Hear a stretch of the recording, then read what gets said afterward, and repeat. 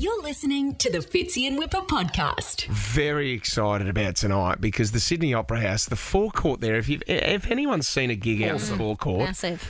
it's going to be beautiful weather as well, magnificent, with the sun going down, and this man will be playing. He is known as the Glove in football terms. What do you It is mean? Vance Joy.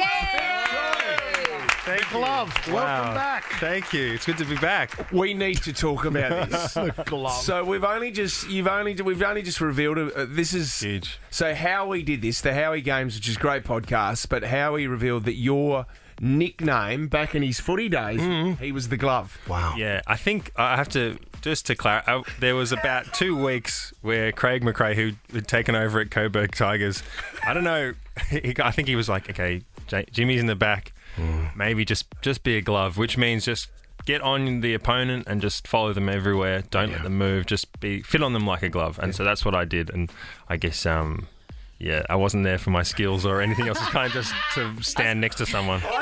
Did you ever play any songs down the footy club? Have you been? Have you been back to the footy club and performed for them? They would have asked you numerous times. Yeah, I should make good on that. I did play my first year at Coburg. The coach was Andy Collins, and he did this thing where he's like a talent show on a football camp. Yeah. And I got up and I sang. Awesome. I also feel like no one knew that I could sing, and I got up and I sang this thing called "Love" by Queen. And I think that they were all just all the guys were like, what happened to this guy? Like we didn't know. He's a wild card. We knew it, the white boots. We had an issue. So they had no idea you were musically gifted. Yeah, and I did it a cappella. And I think actually some of the guys, I think no one knew what to think, but then one of the players who was an absolute gun, his name's Fortunato. Fortunato's like, Jimmy, you should get on the Voice or the Australian Idol or something. I was like, all right, yeah. So I definitely kept playing. I played covers. I played Fuel Shimmer, which is a definite like hit. The start of that song. I mean, you can do that a cappella as well. The music doesn't kick in for a while, does it? She calls me from the Yeah. Great song. Oh yeah. Strawberry surprise, including on white paper. So hang on, that mate essentially pushed you to your dream. It did help. Like I was playing covers, and I would always like if there was ever a function or a dress-up party or something, I'd get my guitar out.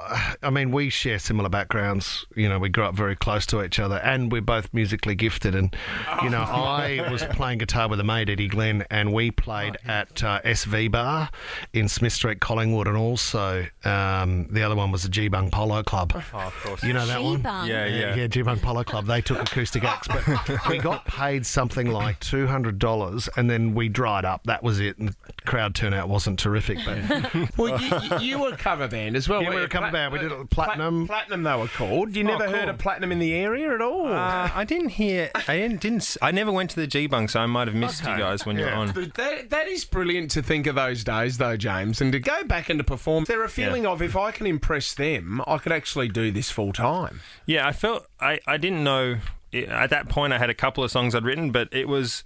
I always felt like when I got up there and I played a song and I really loved the song, if it was someone else's song or my song, I'd sometimes get a bit of a chills. Maybe you know that from playing big time, in yeah, Platinum. Please don't relate to him. I get it, mate. I get it a lot. And you go, this is good.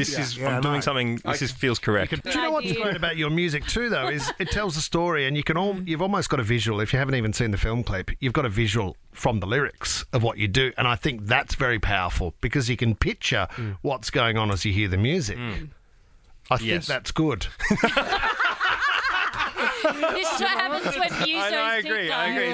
Yeah. Just talking about Taylor Swift before, and you've performed with Taylor. You've supported her before. You listened to Midnights. What do you think of the new album? I love it. I listened to Anti-Hero. I reckon the verses in that song are just so awesome. So She's written this whole album, she said, when she can't sleep at night. So she's in a hotel at 3 o'clock in the morning and a riff will come to her or an idea for a song. Has that happened to you before? Like, have you had to get up in the middle of the night? I would wake up in the night and just hum the melody that had been in my dream. Awesome. And then I listen to it the next day, and it is the worst. Most, like there's no context. It just sounds like it, honestly. And I was singing quietly. It's like, and you're just like, and I go through my phone and I try and delete all the crap, and I just get to something and it's like if I see something for 15 seconds and the first thing is I just delete it straight away. How funny. Well, it's a missing piece as well. We've been talking about this because it is quite hard. It was you. Like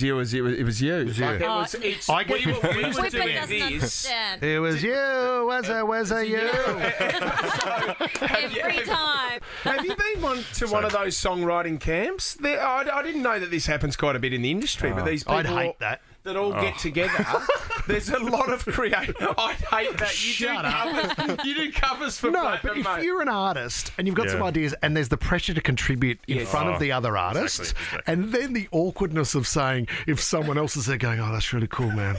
Yeah, I'm feeling that. You want me to extend on that? You want me to layer that? One story, but it was a funny story that I rocked up to a songwriting session and it was like these guys work with One Direction and stuff. And honestly, I got to this house. It was like an hour drive into like Calabasas to this giant kind of property. And I got there and I soon realised that they just must have misplaced the schedule or something and they didn't know I was coming that day. And so I was like, hey, I'm here. And they're like, oh, hey, who the hell is that guy? And it was a songwriting day for One Direction and it was like Louis and Liam were there. No way. And I was the spare part. I was the absolute spare part. No one knew I was going to be there. Awesome. And I just, as throughout the day, I was like, none of my ideas are getting through. I've got to get out of here. And I was just like, at some point, I was like, all right, my Uber's coming, guys. And I just just got out of there. It was so awkward. Were you contributing like you were? I was contributing, but I also was like, I shouldn't be here. They didn't expect me here, and they kind of had their idea. This is the One Direction songs are going down today. Yeah. The guys were super nice, but they were like, I don't think I ever figured into their plan of being like, that is so funny. We got this covered. Vance Joy. Do you know what? We're going to give away a double right now. If you want to go see Vance Joy at the Opera House forecourt tonight, give us a call, 13 24 10. First caller through. Mate, good luck tonight. What a huge honour to play at the Opera House. It's going to be good. And tomorrow night, you're talking, what, 10,000, 11,000 people there? Yeah. So it's going to be huge. Yeah. Oh, mate, well done. Thank you so much for coming in and performing for us. My pleasure. You're listening to the Fitzy and Whipper podcast.